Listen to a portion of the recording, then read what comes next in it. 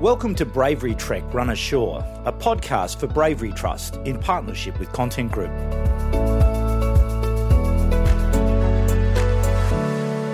Welcome to another episode of Run Ashore, the podcast that follows this year's route for the Bravery Trust fundraiser, Bravery Trek.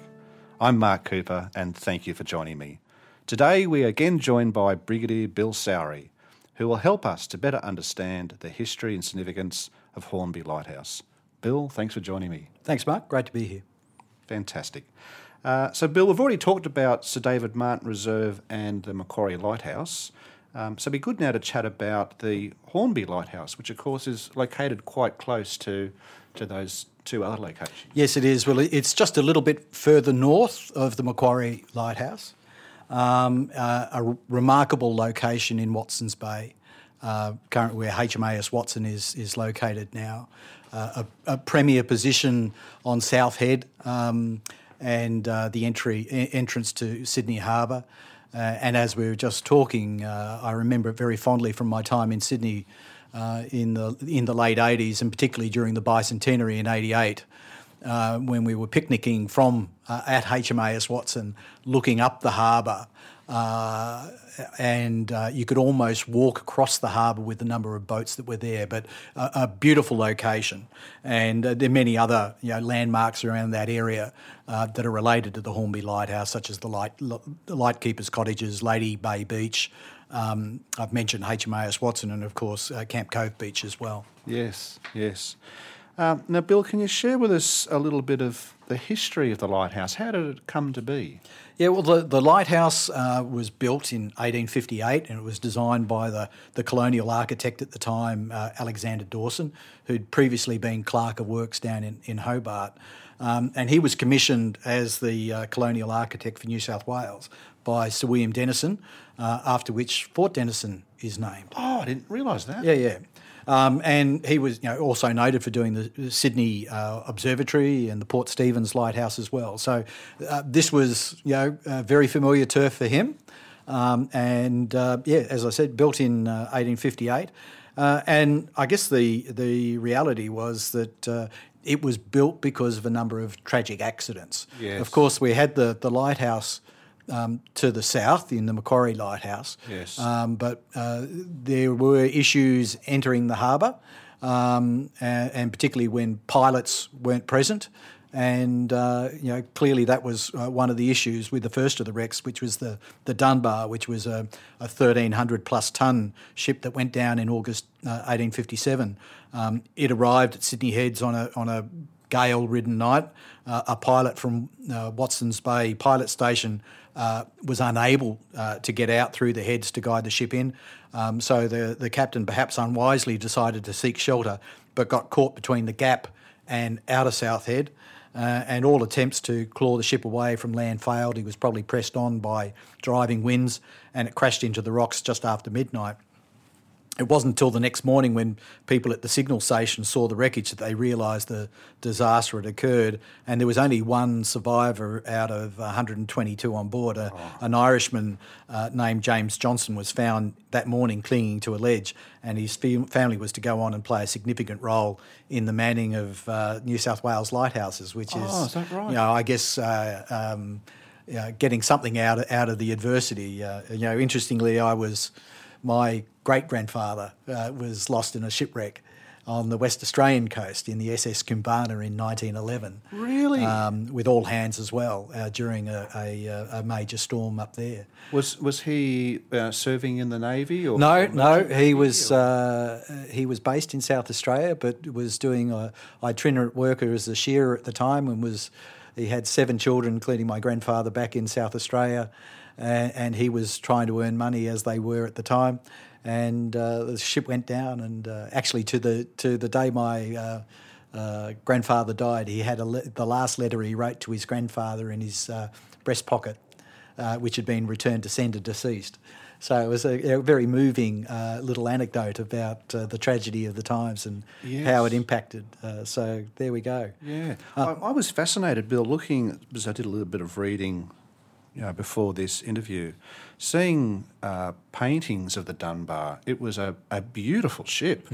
So I think it was sort of the pride of that fleet of ships, and it was for first class passengers. So if we think in modern times, it was a really highly respected and wealthy people travelled on it. Yes, but I guess it goes to the fickleness of wind, that you don't, without any auxiliary power, you've got no ability to try and get out of adversity when the wind is going against you. Yes. And sadly that was the case for the Dunbar. Yeah, it says something if the pilot was unable to get out through Sydney Heads to get to the ship to guide it in.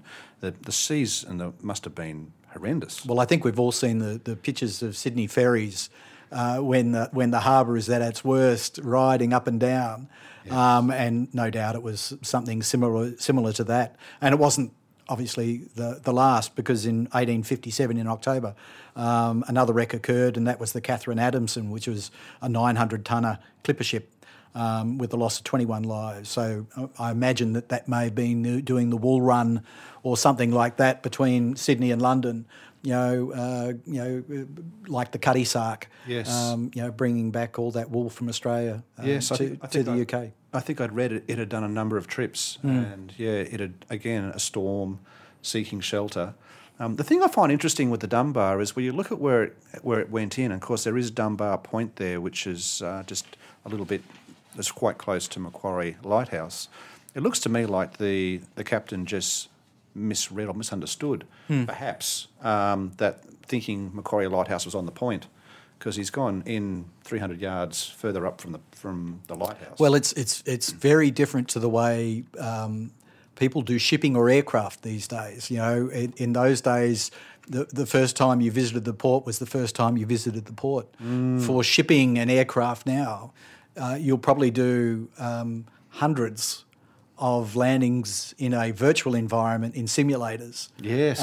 Before you actually enter the port. That's so a great point. It may have been your first actual flight into Sydney Airport, but you've done it in the virtual environment 100 times. Yes. So a new experience for him, probably unfamiliar with the surroundings, and it didn't work to his advantage. Yes. But it worked to everybody else's advantage, and they prompted the building of the Hornby Lighthouse. Yes. And of course it's located in quite a famous area of Sydney where the Dunbar went in. It's just there beside the Gap. And for those of you our listeners who may not have been there yet, I really encourage you to go and have a look, because the Gap is a spectacular location, and there's the famous rock shelf down the bottom where a lot of people do rock fishing, and there's the anchor there from the Dunbar, which I think was recovered some decades after it actually sunk.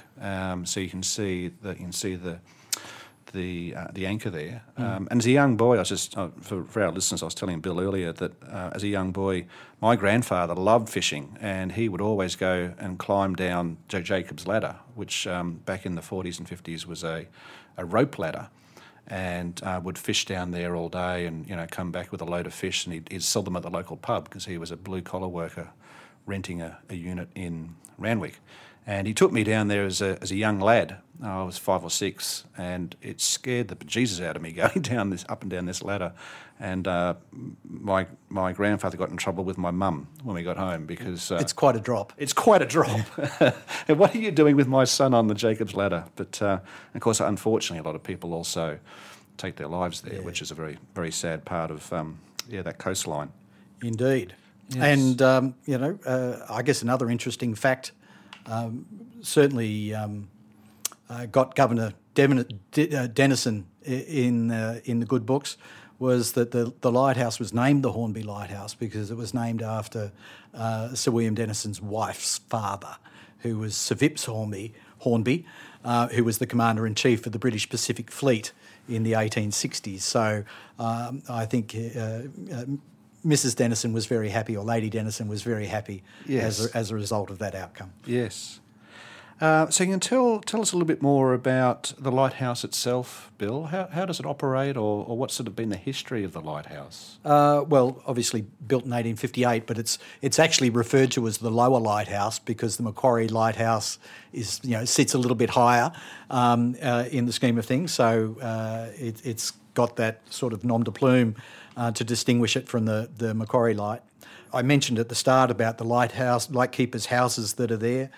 Dawson, who designed the lighthouse, was also the architect for the cottages, which were followed the standard Georgian design of the time. They were functional. They were run down over time.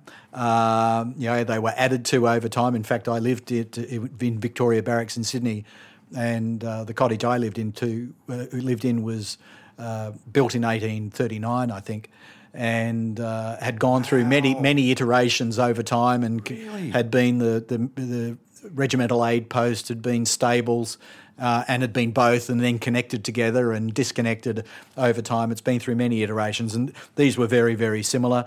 The cottages were there to support the lighthouse keepers. They had small gardens, probably a kitchen garden at the time as well.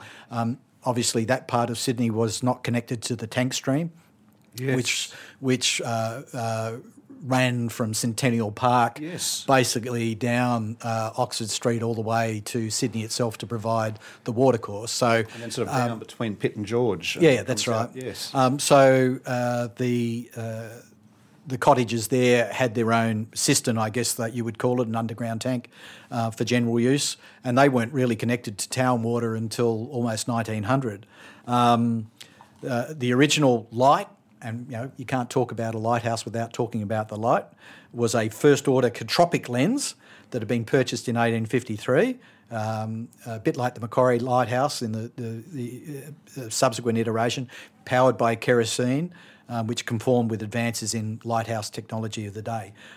It was converted to incandescent gas in the early 1904, which was a huge advance in technology with safety, brilliance and cost, and converted to electricity finally, 30 years later, in 1933. And at that stage it was automated, and the lighthouse keepers were no longer required. Yes, it remains in use today, but you can't actually enter it anymore. You're destined to observe this beautiful red and white edifice that looks northward, eastward and westward over South Head. No doubt it's been painted many, many, many times, and is the subject of many tourist photos as well. Yes, I know. I was just talking to our producer, Olivia, and she was saying that the Bravery Trust and the Trek have got lots of photos of their runners going past Hornby Lighthouse because of its colour, its colours, its stripes. It's very, it stands out. Everybody recognises it. Yeah. It went through a period where it was a little bit neglected because there was, I guess, that discussion about, is it a state edifice or is it a federal edifice? The Sydney Harbour Trust had responsibility for it from 1900, but it wasn't transferred to the Commonwealth until 15 years later. After it was automated, like many of the things, particularly during the Depression, it ran into a bit of disrepair at the time. With the onset of World War II, with many other government buildings, came under the control of the Army. And I think, as you probably talked on other shows around here, other podcasts, that area of Sydney, both north and south of the head, have forts, and Middlehead as well, have forts and gun emplacements at the time. And I guess it's also worth noting that when this was built in 1858, Sydney, along with other parts of the world, was still worried about the Russians, a bit akin to what we are today. But of course, 1858 was only 4 years after the Crimean War, and we have Fort Queenscliff in Victoria, Fort Denison here. Many of these and those fort and gun emplacements were ostensibly to protect the colony from the Russians, not that they would probably ever get out here. Yes. Yeah, we did talk in a previous episode about North Fort and the fact that there are the guns there, two 9.2 inch, I think, or 9 1/4 inch guns. So similarly on South Head, there are gun emplacements. Yeah, I guess another interesting fact is the Army, notwithstanding of taking over the site in just on World War II, they owned the site up until 1977, and at which stage the National Trust classified the site, and the New South Wales Parks and Wildlife moved into the cottages as caretakers. They did a restoration in 1977, fix the roofs, probably fix the plumbing, put in a new kitchen. And it's now part of the Sydney Harbour National Park, administered by National Parks and Wildlife New South Wales. Yes. So they're back in looking resplendent once again. Yes, yeah. Actually, I want to pick up on something that we had in a previous podcast. We're talking about the quarantine station on North Head. And, of course, it was built in the early 1800s. I think it was 1830 or around that. And people were coming to the colony, maybe ill. They go out there, and, of course, it resonates with people coming back from World War I with the Spanish flu. And we've got COVID now, and there was that sort of interesting bit to touch on. But it's quite well known for its ghost tours. And we're talking about some people who've gone and done the ghost tours and found it quite frightening. And I kind of alluded to the fact that I had an experience at Victoria Barracks, staying there with a mutual friend of ours, Luke Martin. I met a female ghost one night. I know you've had experiences. Of course, not all our listeners will believe in ghosts. But I wouldn't mind. Can you share the experience that you had? Oh, dear. Vic Barracks? Victoria Barracks Officers' Mess is renowned for the ghost of George Barney, who was a royal engineer like myself, or an engineer like myself. And he was the architect for Victoria Barracks. So it's known that he makes bumps in the night in the Officers' Mess, which is a grand old building. And I, like many others before me, often hear those bumps in the night when I was staying there doing guard duty, as we all used to do in those days before we civilianised guards.